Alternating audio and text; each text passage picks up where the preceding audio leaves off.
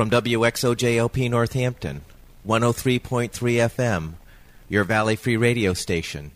Welcome. I'm Warren Odess-Gillette, and this is A Baha'i Perspective.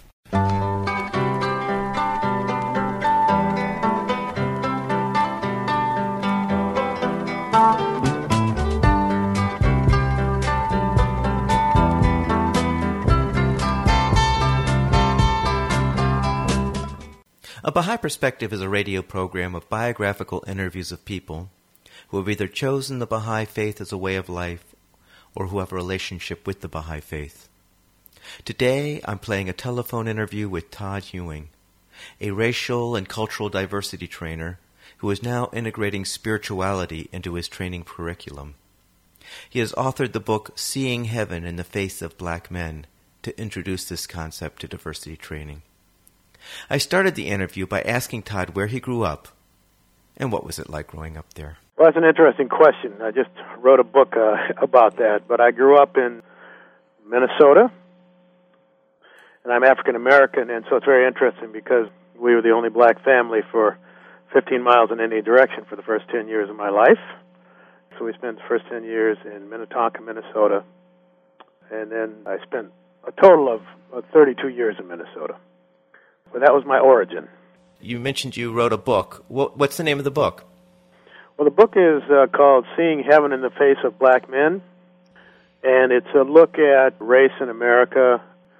And I wrote it because I feel like there needs to be, well, I'll put it this way, spirituality needs to enter the equation in terms of addressing racial issues, and it's very challenging to introduce spirituality in a secular environment.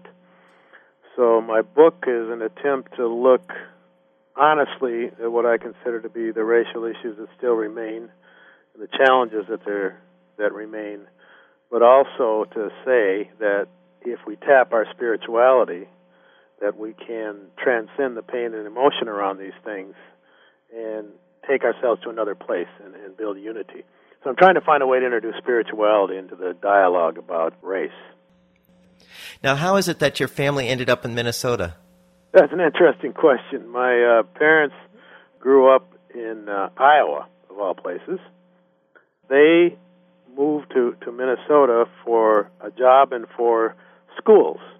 My dad knew that the schools were good in Minnesota, and so he thought he really wanted us to have an education, and so he moved us to Minnesota. What was religious life like for you growing up? Well, that's interesting because as a member of the Baha'i faith, growing up in Minnetonka, Minnesota, the only black family for 15 miles in any direction, we were a minority in two ways. The fact that we were black and Baha'i was sort of challenging, to be honest with you. My religious life at the time, my parents were very attentive to our religious instruction, but because I was already rejected in school for being black, I wasn't always very forthcoming about being a Baha'i. Right. That's just being honest. Because of the time and the place, I think every kid wants to be accepted no matter who they are. How did it happen that your parents became Baha'is? Well, my dad was the first one to become a Baha'i in our family, and he heard about the Baha'i faith. He had become a little bit disenchanted with religion because of his experiences growing up at a similar place that we were raised, and he felt like he was being treated in negative ways, if you for lack of a better term, by Christians. People called themselves Christians. He was disillusioned with religion. He was working part-time in this, I think, a radio repair shop, and somebody told him about the Baha'i faith, mentioned the Baha'i faith to him, and said when he moved to Minnesota to look up the Baha'is. And so my dad did, and they say the rest is history. So he became a Baha'i, and then my mom became a Baha'i, and then, of course, my brother and my sister and myself became Baha'is. You had mentioned, Todd, that you experienced racism growing up. I guess probably you never stopped experiencing racism. Can you describe an example of what you had to deal with growing up as a kid in Minnesota? Well, first of all, I want to say this about Minnesota because there's a lot of things I like about Minnesota. Not what the wrong impression, but the same. No, seriously, there's a quality about Minnesota that I think is an extremely fine quality, and a lot of what I consider just genuinely friendly people. And at the same time, this is 1953, that's when I was born. The first year my parents moved into the house that we lived in, this was the year before I was born, they had to get the NAACP and lawyers and everybody to help them get in the house because the neighbors gathered and signed a petition, tried to keep my parents out. They threatened them. It was a big enough deal that it made the newspapers. And so that's kind of the world I came into. You know, that would be an experience in itself. And I think the overall experience, besides name-calling and, you know, me called nigger here and there and, you know, that sort of thing, which wasn't, like, prevalent, but it happened. It was made clear to you that you were different. It was made clear that you weren't always welcome. It was made clear that people felt very uncomfortable around you. You know, all of that. You know, as a young person, forming your identity and feeling like you just don't really fit in anywhere, but not really sure why. Because we didn't have, you know, we were young, we didn't have a lot of consciousness about what it meant to be black, and all we knew was that we were different than everybody else, and that difference made people uncomfortable. So that made us uncomfortable. It wasn't always overt. A lot of it was subtle, but body language, nonverbal communication could be very strong. And so the overriding feeling was we generally just felt left out, excluded, that sort of thing. That doesn't mean we didn't have any friends, but just the overall sense of it. The way that we described it later in life is that the experience out there was traumatic. And we chose that word carefully because I tried to avoid that word because it sounded so dramatic. But as we looked at the experiences, really it was traumatic. My question wasn't targeted toward Minnesota because I'm sure no matter where you were in the United States in that situation, Minnesota wouldn't have been unique. Yeah, that's true. Yeah. And I knew it wasn't.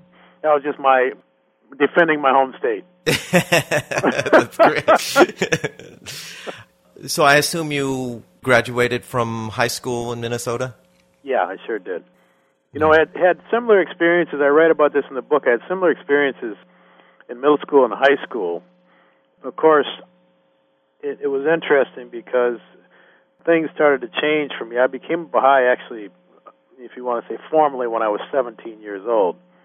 But I was conscious of the Bahá'í faith and its teachings on racial unity and racial justice and that sort of thing.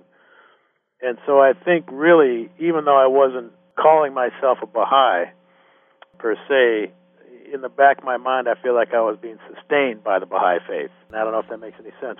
In looking back, that's how I felt.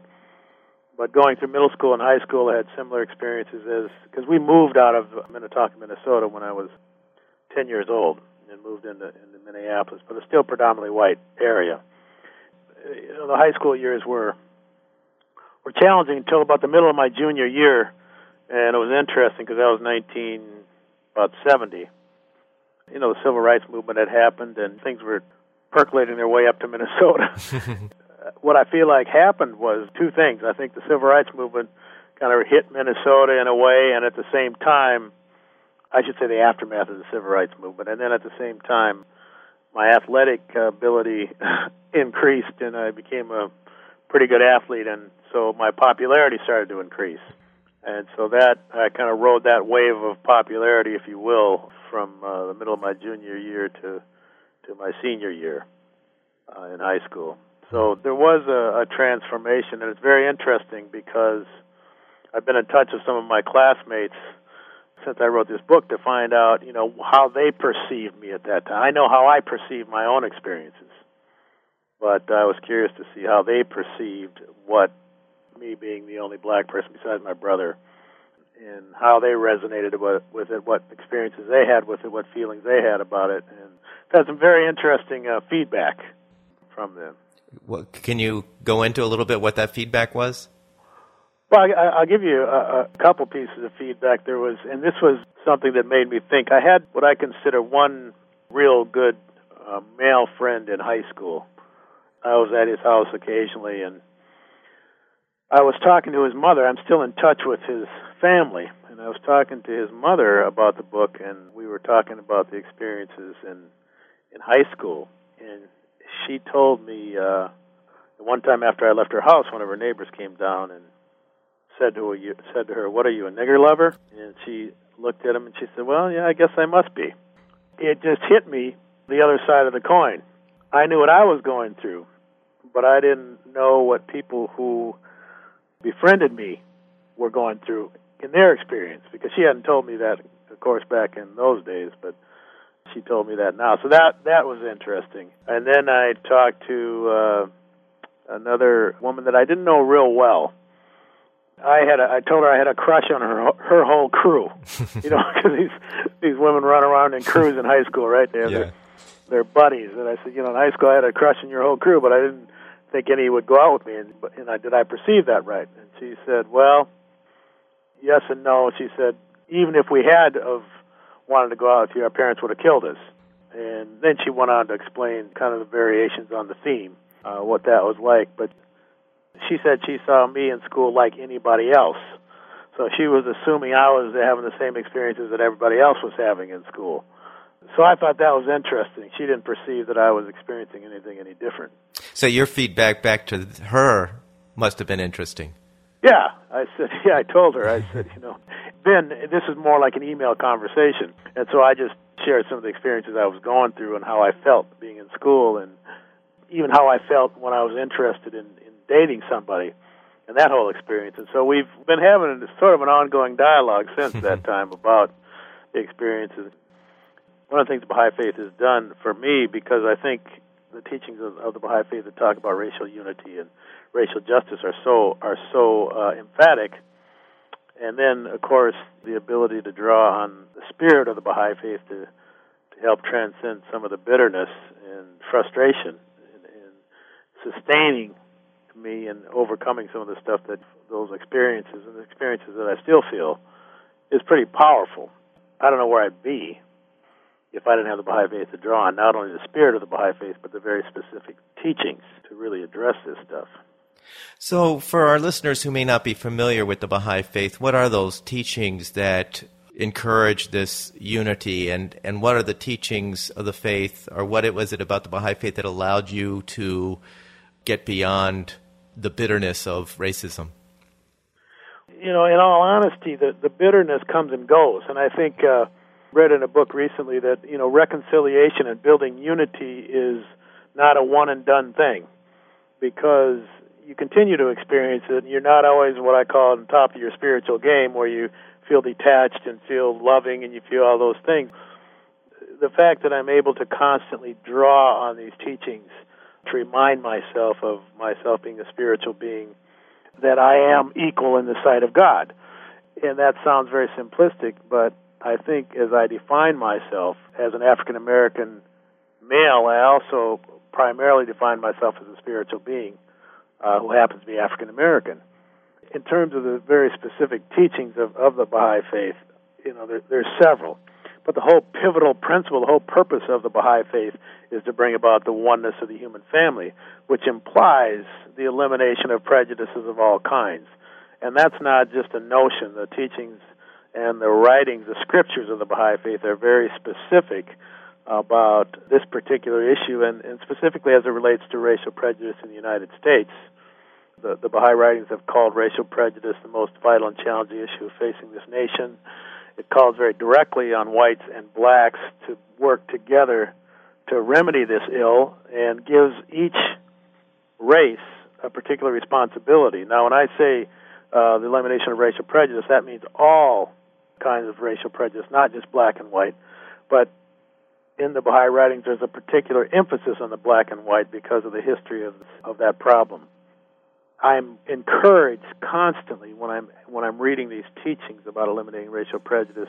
I'm encouraged by the specificity of them and the insistence that the only way that we're going to have harmony in this country and harmony in the world is if there is unity between the races.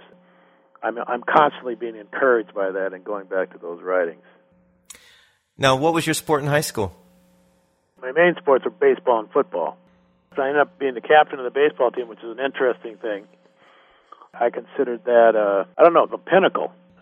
After going through all I felt I went through, and then I was elected, or however they voted, I don't remember, captain of the baseball team. So that meant something to me. But like I said, things started to change a bit my junior and senior year in high school. Those are my two main sports. Was there a time at which you examined your faith for yourself? You had grown up as a Baha'i. Right. Was there a point where you questioned your faith and reaffirmed your faith? That's a great question. Absolutely. There's a couple time periods, really. First of all, when I was growing up, and my parents really lived the Baha'i faith by example. In spite of all they were going through, and in spite of all the racial prejudice they were experiencing on a daily basis where we lived, as I look back and reflect, I never heard them say anything bad about anybody, ever. Looking back on that, that was pretty amazing. That was really because of their faith in the Baha'i faith and their adherence to the Baha'i teachings. I remember a couple things. I remember that they would always talk about unity and oneness and the oneness of religion and that sort of thing. And when I was in school, I would hear kids talk about who was going to hell and who wasn't. The contrast between that and my parents talking about unity and oneness and the love of all mankind and elimination of prejudices, even though I wasn't interested in being a Baha'i, I said to myself at that time, my brother the same, we said, if we ever become any religion, it'll probably be the Baha'i faith. So as we got older, and as I got into high school, because of some of the insecurities I had from the way I grew up, I was sort of a mess. I was getting into trouble. I was doing things I shouldn't be doing, without going into any detail about that. Sure. I go into some detail in the book, but, just doing things I shouldn't be doing. And I knew that I was on a collision course. And it's at that point I said, well, I need to start looking at religion a little bit more seriously. I don't even know if I said religion. I probably said I need to look at my relationship with God a little more seriously. And so that's when I started taking a serious look at the Baha'i faith. Now, I was 16 years old, probably. I was asked to work. I wasn't a Baha'i. I was asked to work at a Baha'i school in Elliott, Maine, called Greenacre.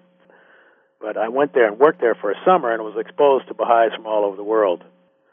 That experience had a profound impact on me. Just feeling that energy and that spirit and that diversity and that love. I was asked to come back and work the second year, and I think the second year I became a Baha'i. I might have that mixed up. I don't know if I became a Baha'i the first year or the second year, but one of those 2 years I became a Baha'i. And the question is profound because even then, when I was 27 years old, I remember again thinking that I had sort of still accepted this faith because my parents were Baha'is. And so it was almost like another look at it when I was 27 because I didn't feel the depth that I really wanted to feel and I didn't feel the connection I really wanted to feel. So it's almost like I went through a whole reinvestigation, if you will, when I was 27. I don't know how to describe this, but I almost threw out everything I knew and then just almost started fresh and said, what do I really believe? And it still came back the same, but I felt like at that point I really owned it myself. And so that was a great question because those experiences are still profound for me. When you discovered the Baha'i faith for yourself the first time, going to Greenacre in Elliott, Maine, did that somehow change your outlook on what you wanted to do in life because you were at that age when you had to figure out, okay, what am I going to do now that I'm approaching adulthood? Yeah. Well, I'll go back to the term traumatic. The only way I can describe how I felt is I just felt, even at that time, I felt just generally out of touch. I didn't feel like I was on firm ground and really knew a whole lot about myself. I didn't feel like I had a real strong identity, either as a black person or as a Baha'i. I clearly knew I wasn't white, but I didn't know what it meant to be black. I don't know if that makes sense. Mm-hmm. I was black, but hardly had a sense of what it meant to be black. As a new Baha'i, so I didn't have really a Baha'i identity. So the truth of the matter is I felt lost, so I didn't have a sense of direction. When I graduated from high school, I didn't know what I wanted to do. My grades weren't that good in high school because I was going through what I was going through. And so I really was nervous about going to college. So I worked in a warehouse for about a year and a half. It actually was an outdoor warehouse in Minnesota, and it's cold. Oh, boy. It's cold. And so I realized after about a year I didn't want to do that the rest of my life. So I started applying to colleges, and I got accepted at a state university. I went there, and quite honestly, my wife and I have talked about this many times. I worked so hard, not because I wanted to succeed, but because I feared failing. And so I would study like 3 hours for a 10-point quiz. And so the first year or two of college, I constantly worked because I didn't want to fail. I had the dictionary in front of me all the time, all of that. And my grades were pretty good. And by the time I was a sophomore, I started to get a little bit of confidence. I remember when I took a Black history class, and that was kind of an immersion in Black history, and that had a transforming impact on me. At that point, I remember saying to myself, I'm going to work because I want to succeed, not because I'm afraid of failing. Simultaneously, I was becoming very active in the Baha'i community. So I was starting to get both what I consider a spiritual identity and an identity strengthening what I consider my African American identity. So, but it was just coming, in those early years of college. What did you do after you went to college?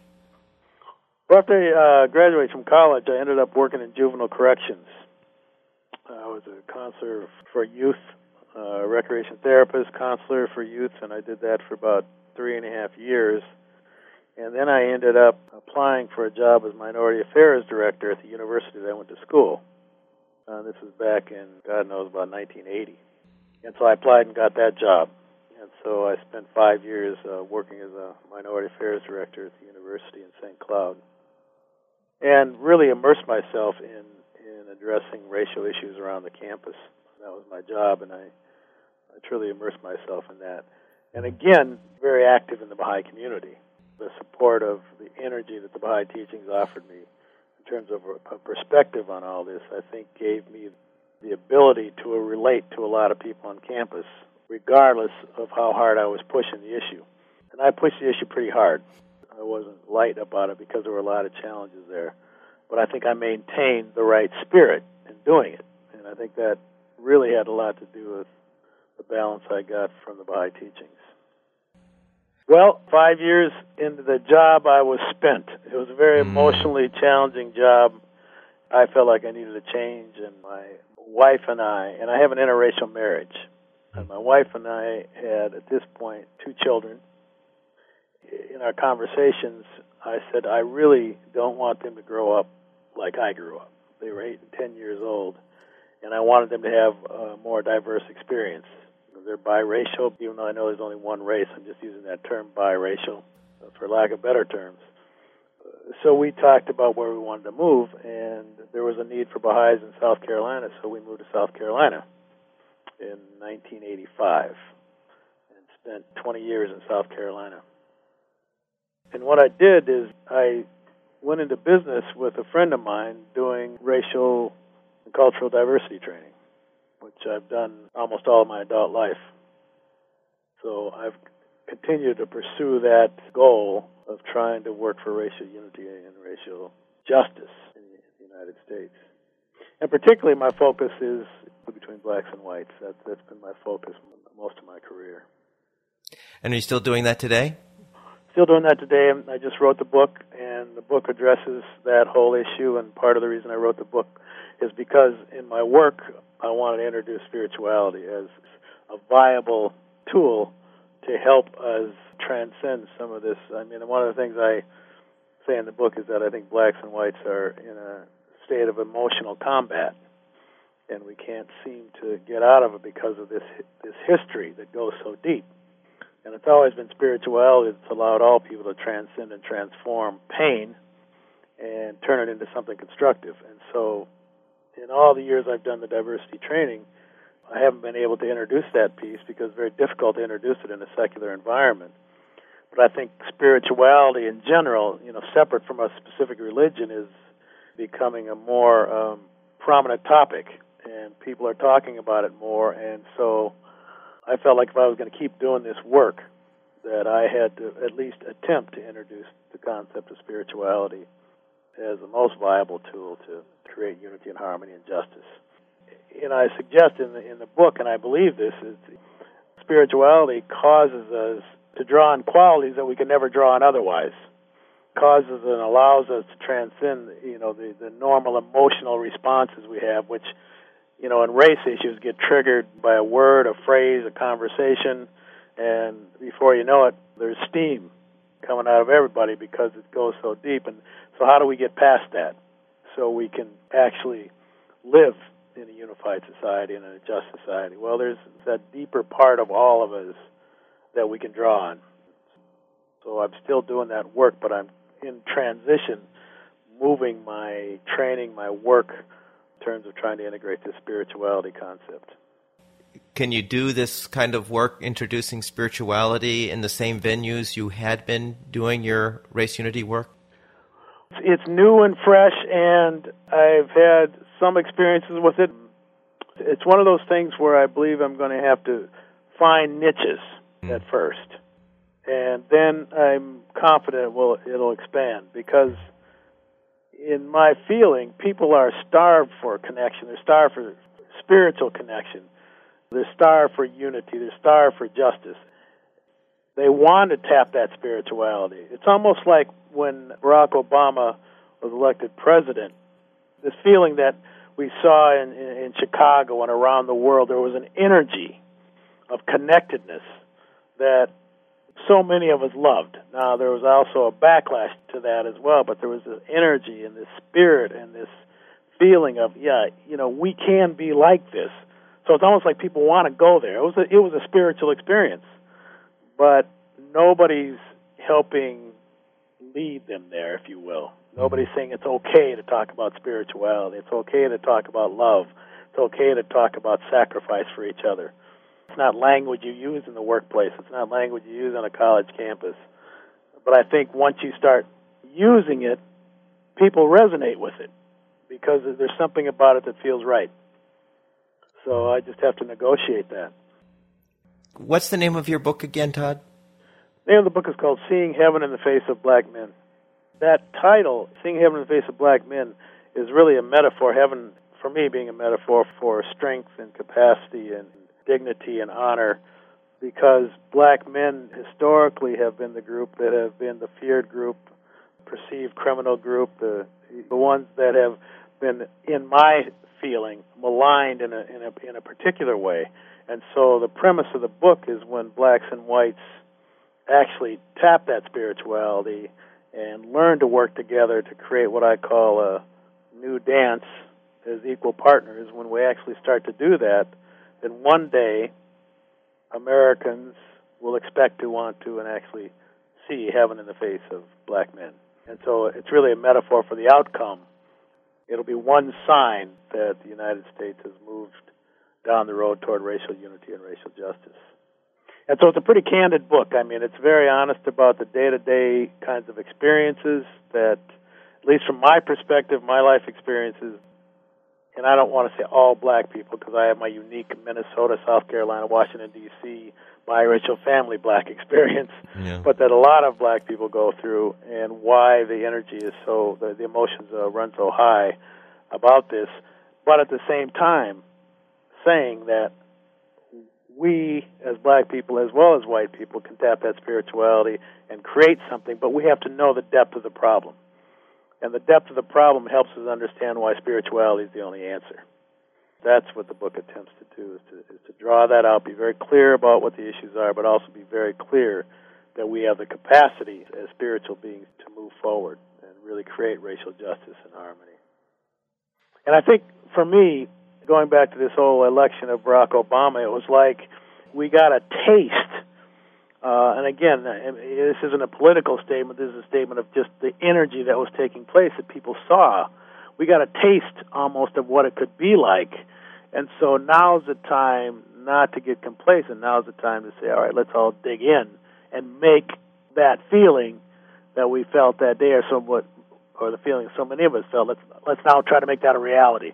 But we've got to do the work. We've got to finish doing the work if we want that to be a reality all the time.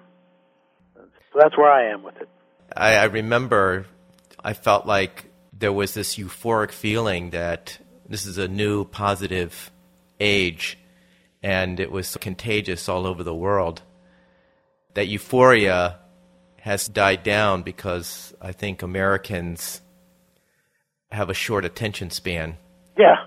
And as soon as things get tough or the Well, I decisions... think that's a good point. So for me, the energy was saying, okay, let's not let that happen. It's still there. The potential's still there. But we've got to resurrect it, and we have to be courageous, and we have to be, I hate to use cliches, come out of our comfort zone, but we really have to be willing to jump in. But, from the spiritual context. Because, people have called that feeling a spiritual feeling, what they felt, that euphoria.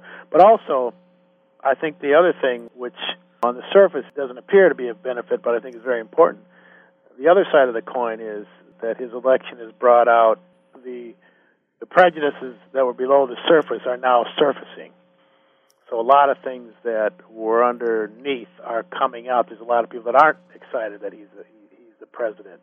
And there's lots of different ways that that's being demonstrated. And so some of the stuff that's beneath the surface is all coming up. So both, in my view, are going on, both the people that want to move forward, but also the people that are saying we're going to dig our heels in. I've got this analogy that I use. I don't know if I put it in the book, but it's pretty basic. It really, in a visual way, explains what, I think we have to do. Because, we talk about darkness simply being the absence of light. And I tell people a lot of times in my workshops, if you put a candle in this room and there's dark in this room, can you put enough dark in this room to make that candle disappear? Well, you can't. No matter how much dark you put in that room, that candle is still going to shine. And so what happens if the candle burns brighter? The candle burns brighter, then the dark disappears of itself, so it doesn't have reality. And that's how I feel about spirituality. If we as human beings become more just, become more loving, do all these things, the darkness doesn't have a force in itself. It's just that it's there because we're not shining bright enough. And I think it's spirituality that can help us to shine brighter. That, to me, is our job. How can we shine brighter on a daily basis? Which means sacrifice, which means courage, which means reaching out, which means being willing to suffer for unity. All of that is real. It reminds me of this Bahá'í teaching in regards to good and evil. And maybe you could explain the Bahá'í concept of good and evil. The Bahá'í teachings talk about clearly the evil is really simply the absence of good. I don't have time to go into this now, but one of the things that I'm studying, I'm in a degree program in spiritual psychology. And part of the reason I went in that program was so I could, quote, legitimately talk about spirituality. Not only within the context of diversity, but just as in the context of living our life. But one of the things that's happening now is that science is proving so many of the spiritual concepts that the religion, what the Baha'i faith talks about and other religions talk about, simple things like being kind to people, releases serotonin in their brain. So it's like we're always told in religion to be kind, to treat others the way we want to be treated. Now science is saying when you're kind to somebody, it releases serotonin in your brain and in the brains of others and in the brains of those who are even watching acts of kindness. Science is starting to prove almost virtually every aspect of what it says, that we are supposed to be as spiritual beings. We know about forgiveness, and there's a lot out about the psychology of forgiveness and how healthy it is to forgive people, and forgiveness is a core of most religions. You go down the line of religious teachings, or spiritual teachings of religion, and science is proving them all out. So it's coming from every direction that spirituality has to be the way. Do you weave the concept of prayer in these workshops of introducing spirituality and the concept of race unity? The way that I deal with it is I talk about the fact that we have a higher and lower nature. People can relate to that from whatever religion. The goal of life is for our higher nature, which is the qualities of love, of mercy, of justice, of sacrifice, to dominate our lower nature of ego and greed and selfishness. And that's the goal of life. And so spirituality then, at a very basic level, is how do you tap that core of your higher nature? So then from there, different people will do it differently. It's through their meditation, it's through their prayer, that sort of thing. But we all have that capacity. So that's how I bring prayer into it, not saying that prayer has to be the only way, but usually people bring that themselves. And meditation is becoming a very common phenomena across religious and spiritual and even secular lines. because of all of the research on that. So prayer and meditation come up almost naturally as the way to regenerate and refresh and renew. And people talk about staying centered. We're all trying to stay centered. And so people resonate with that meditation and prayer help you stay centered and stay focused. And there's even research coming out about that. Neuroscience is talking about the impact that meditation has on the brain and on our ability to tap. They don't use the term higher self, but to center ourselves and come from a more loving space in our lives. The reason I mentioned prayer was when you mentioned the scientific research of spirituality. I had read a book called The Power of Water, and in there, science had conducted experiments of people praying over crystalline structures, or conversely, targeting negative thoughts toward crystalline structures. And they discovered that prayer or negative thinking actually impacts the structure of the crystal. The molecular structure. Yeah. Absolutely. That's one of the things we studied in our classes as well. And so when you think about that, literally, thought is energy. Thought has energy. So you have negative thoughts, that has an energy, that has an impact. It's interesting because there's a passage in the Bahá'í writings that says we should oppose a thought of war with a stronger thought of peace, and oppose thoughts of hate with stronger thoughts of love. And it makes a statement, and then it says that your thoughts, spiritual and strong, will become the thoughts of others. It's making a statement about the power of energy, just thought energy being able to impact the quality of life in society. And science has proven the same thing. There's a fantastic book called Power versus Force that addresses this whole issue, but it talks about the vibrational quality of different thoughts. And thoughts that deal with hate and fear and those sorts of things vibrate at a very low frequency, and thoughts of love and justice and harmony vibrate at a higher frequency. So literally, love is a stronger force than hate. So spirituality, is always talking about the kinds of thoughts we have. We should purify our thoughts. It's a basic concept of spirituality across the board, that we should think in a positive way. All those things that seem like they may be superficial if you don't look more deeply at it. But if science has proven that thoughts of love and harmony actually are stronger than thoughts of hate, then they become real forces in terms of making social change. There's a statement in one of the books that I was reading that, based on this power of thought and energy, that according to this author, he said the British Empire didn't have a chance against Gandhi. because of his thought, because of his energy, that he was, the level of his energy that he was emitting. Or Martin Luther King, for that matter. Yeah, and the manifestations and prophets of God. I mean, when we think about Jesus Christ, when we think about Muhammad, we think about Baha'u'llah as a prophet, founder of the Baha'i faith, clearly their energy is vibrating at a very high frequency, a very high level. And that's why they're able to impact people when they come in contact with them, because their energy is at such a, I don't know what the word is, it's at such a high level. And so Jesus Christ is crucified on the cross, but yet his teachings now are all over the world. Baha'u'llah is persecuted in prison for 40 years and writes 100 books and volumes while he's in prison. Seemingly no power, yet now there are Baha'is in every country and territory in the world working for world unity and world peace. Well, what is that? There's an energy that ultimately is coming out in society because it's so powerful. And so it can't be destroyed. To me, it all fits together in science and religion, which is another teaching of the Baha'i faith. Science and religion have to be in harmony. I take it your book is autobiographical. Yeah, it's written really as kind of like a day in the life, real briefly, because, I don't want to talk a lot about my book. I want to sound like I'm an advertiser for my book, because that's really not the purpose of this. But it's been a lot of my life recently, and it was motivated by my faith, my teachings, the belief in the Baha'i faith that we have to have racial unity and harmony. But the bottom line is, one day I woke up and I started writing, and I just said to myself, it sure is a trip waking up black in America. It just struck me, and then I started writing. It was a flow of consciousness for about 38 pages. I didn't intend it really to be a book. I just said, I'm going to write down some of the things I've experienced and have gone through, and then subsequently I decided to make it a book and frame it as a day in the life. These are the subtle and overt things that happen just as you go through life. And I try to convey real honest feelings, the ups and downs of the real honest feelings that I have, and that's why I say it's very candid, very honest. I don't sugarcoat the fact of the pain or the frustration or even the anger.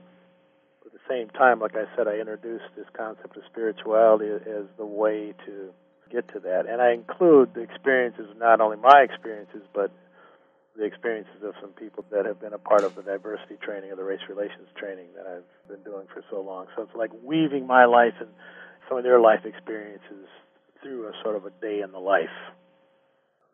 There's a quote in the Bahá'í writings referring to the African American as the pupil of the eye. And I was wondering if you could elaborate on the source of that quotation and what its meaning is. For me, that's a very profound passage. The source of that quote is actually Baha'u'llah, who's a prophet founder of the Baha'i faith. And so to have a prophet founder of a major religion describe people that look like you as a pupil of the eye, and the quote is, through them the light of the Spirit shineth forth. And with the background of the way that African Americans have been deemed in the United States for so long, and then coming to a religion that totally reverses that and says we're like the pupil of the eye, through whom the light of the Spirit shineth forth.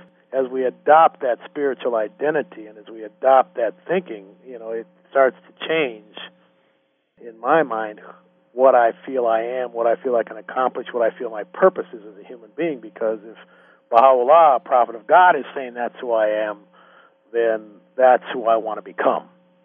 That's what I want to manifest in the world. And so in my view, it's a very profound passage, and I think it just speaks to the fact that there's an insight that people of color, people of African descent bring to the table. Now, in saying that, the Baha'i teaching suggests that all cultural groups bring particular gifts to the table. But this particular quote is referring to people of African descent. And so the mission of Baha'u'llah's teachings is to bring about this oneness of the human family where every group is really allowed to release its potential capacity in building this wondrous unity of the human family. So it's in that context, I think, the pupil of the eye takes on meaning. And then just, I'm being real clear about that because I want people to realize that this oneness principle is true. Baha'u'llah talked about oneness and unity and diversity, that the human family, each member of the human family has a critical part to play, and this is the age, and this is the day called the Day of God, the day when that will become a possibility, that will become a reality, not just in this country, but worldwide. I mean, that's the vision that Baha'u'llah brought, that we are going to have this complete unity that transcends one border and one country, but to the world. And I think that it's a teaching of the Baha'i faith that there's a relationship between suffering and spiritual growth or spiritual depth. Absolutely. And when you have a people that had suffered for so many generations, then I can see why Baha'u'llah said that the African American resembles the pupil of the eye, because through that generations of suffering, there's a spiritual depth that's brought to the table, as you said. Every culture brings something to the table because we believe in unity with diversity, and bringing that depth of spirituality to the table, I think, is a great benefit to the world. No, it is. We talk about unity and diversity, and there's a lot of groups that talk about that. Bringing about the reality of that's a lot harder than it sounds. On paper, it sounds wonderful, but when you have diverse ideas and temperaments and thoughts with all these histories of relationships that aren't always positive, when you bring all that together in one room for a discussion or for trying to live in the same neighborhood or in the same workplace, that presents certain challenges. So having particular qualities, and I think one of the qualities that it takes to be able to reconcile diversity and use diversity in a way that's constructive is the ability to be flexible, the ability to be resilient, the ability to be fluid about things. And I think, in addition to the other qualities, I think those actually are spiritual qualities as well, that it's going to take to actually operationalize and bring into existence this unity and diversity. And because black people have had to be flexible, we've had to be resilient, we've had to make a way out of no way, all that is a part of the cultural, spiritual qualities, I think, that we bring to the table. Now that you've written this book, what's next for you? That's an interesting question, and I haven't really decided. One of the things that I've concluded, just for myself in a very personal way, is that this race work is very intense, and that I need to find a group of people that want to work on this together to pursue the spirituality approach, because I've worked solo for a number of years now. So what's next for me is to formulate or bring together, this is what I hope to do, a group of people who want to pursue this goal of introducing spirituality into the race work. And secondly, the title of the book, Seeing Heaven in the Face of Black Men, I've realized over time that imagery is very important. If I can just digress for a minute, the prophet founder of the Baha'i faith, his son was named Abdu'l-Baha, and his name literally means servant of glory. And he came to the United States in 1911 and 1912, and his purpose in coming here was really to share in more depth with the Baha'is in this country the profundity of his father's teachings. And so he shared a lot about a lot of aspects of Baha'u'llah's teachings, but one of the things he really emphasized was this principle of racial unity and racial harmony. And he said that the coming together of the black and the white would be an assurance of the world's peace. But the other thing that he did was he created new imagery, because at that time, 1911, 1912, there was no concept of black and white unity, really. And so he created this imagery. So he would say that the diverse races are like the flowers of the garden, and that the contrast brings out the beauty of each. So taking the negative things that he saw in society, he created this new image, at least for the Baha'i community, and he talked about the different races being like different kinds of jewels, emeralds, and sapphires, etc. So all of a sudden, he takes his negative backdrop and creates this new imagery, which didn't exist really at the time. You have to be able to visualize something before you can bring it into reality. So I realized the importance of having images. And so when I looked at heaven in the face of black men, one of my goals is really to promote that image, just the terminology, just talking about it in that way, because the image of heaven and black men is a very powerful image. And so part of what I want to do is promote that image, because I think it starts in your mind of how you see yourself and how you see others, and then you can make it become a reality.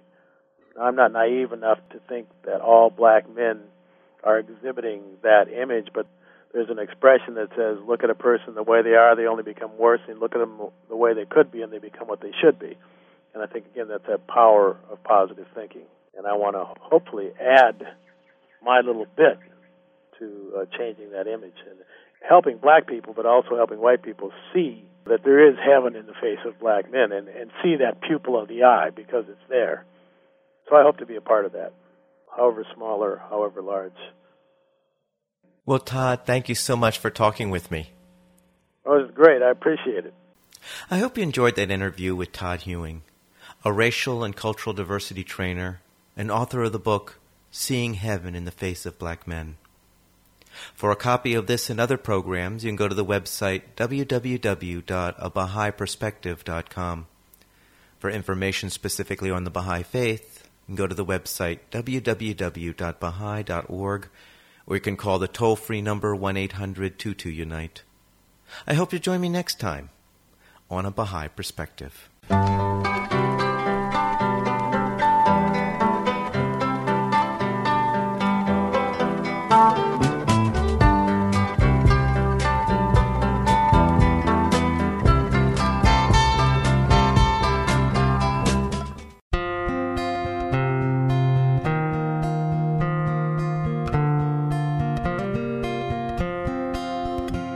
Oh God, refresh and glad in my spirit. Purify my heart. Illumine my powers. I lay all my affairs in my hand. Thou art my guide and my refuge. I will no longer be sorrowful and grieved. I will be a happy and joyful being. Oh God, I will no longer be full of anxiety,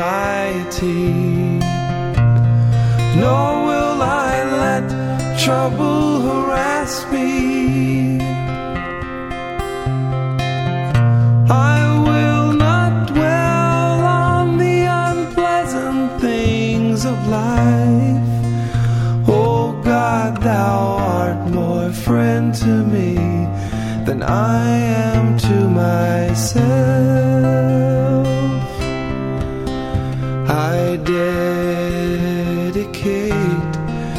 myself to thee, oh Lord.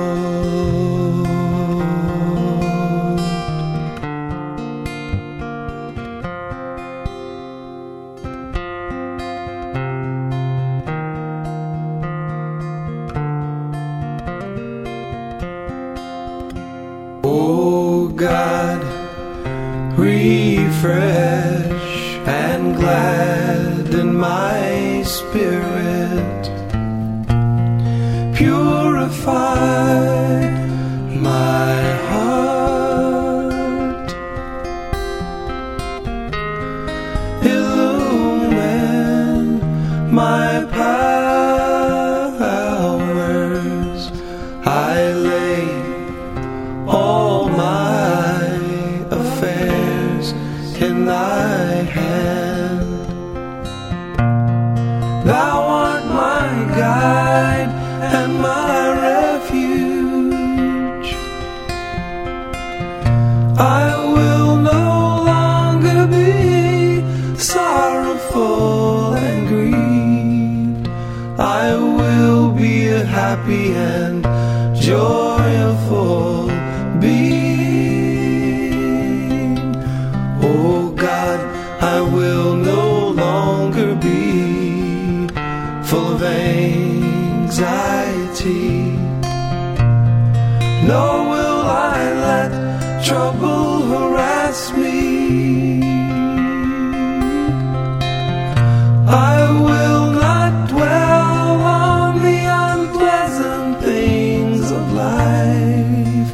Oh God, thou art more friend to me than I am to myself. I dedicate myself to thee, oh Lord.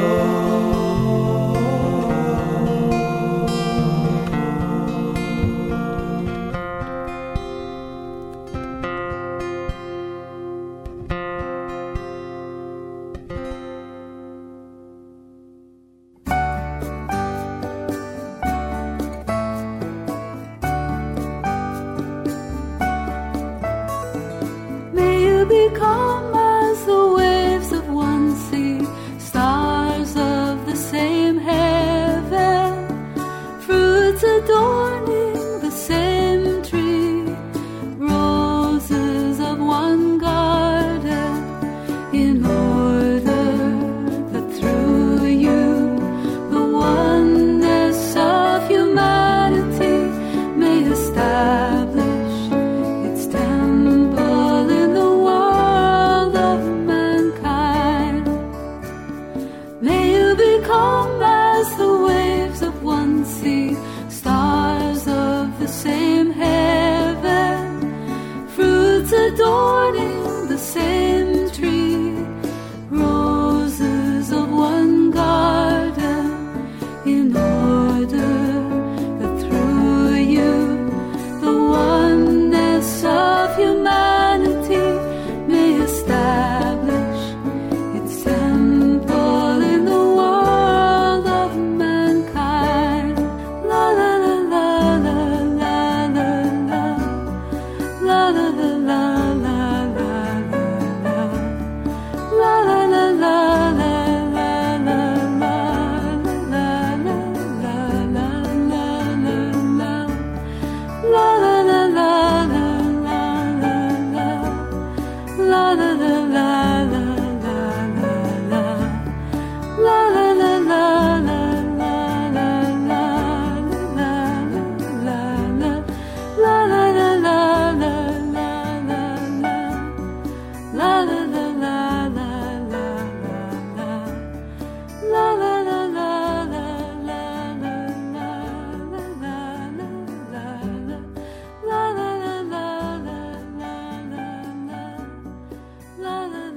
This is WXOJLP Northampton, 103.3 FM, your Valley Free Radio station, streaming at www.valleyfreeradio.org.